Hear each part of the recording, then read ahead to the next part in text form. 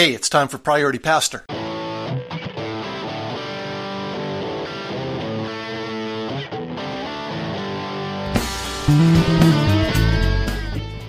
Hi, welcome back to Priority Pastor. This is Darren Ride, and I'm going to share with you very quickly 5 excellent habits for pastors working from home, or anybody working from home.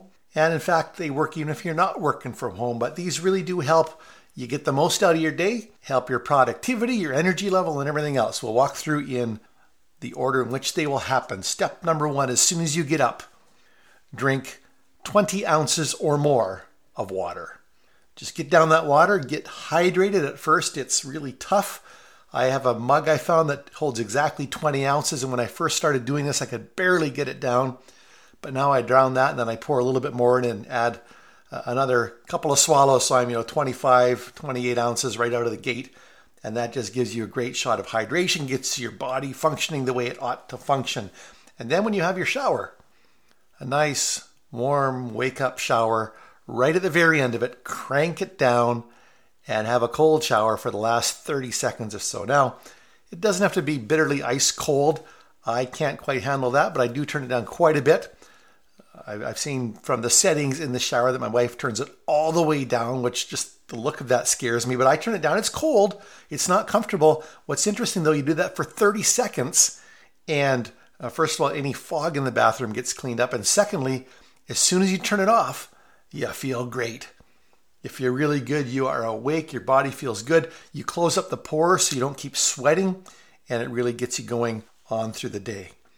Another thing that is really excellent all the time, but it's been great working from home because it keeps you from maybe eating more than you should, and that is having a smoothie for breakfast. Just a breakfast smoothie. There's all kinds of recipes, all kinds of things. My wife makes ours the night before. I get up in the morning, there it is in the fridge. It's packed with nutrition and all of that good stuff that I might not have if I just had, bacon and eggs and toast and peanut butter and jam. And so I have the smoothie, and my day gets off to a good start nutritionally. Then through the day, there's a lot of other little productivity things I could talk to you about, but the one big one is we have decided during times of crisis in particular, but this will probably hold, that we don't touch the news. We don't look at the news before 5 p.m. No news before 5 p.m. Not at a break in the morning, not at lunch, nothing before 5. I tell you, does that ever keep your head clear? Does that ever just keep you thinking more positively? And really, nothing changes. It's the same news later in the day as it is early in the day, and you just get it done. And then a final little habit that we've been forming, and it's been good. It's maybe the hardest one for me, though, and that is no snacking after dinner. Oh, no popcorn, no nachos, no peanuts, no chocolate bars, no appies, those kind of things after dinner. Except on, Fridays when I get my Happy Meal, get to make whatever I want, and then we allow some latitude on Fridays, but just that.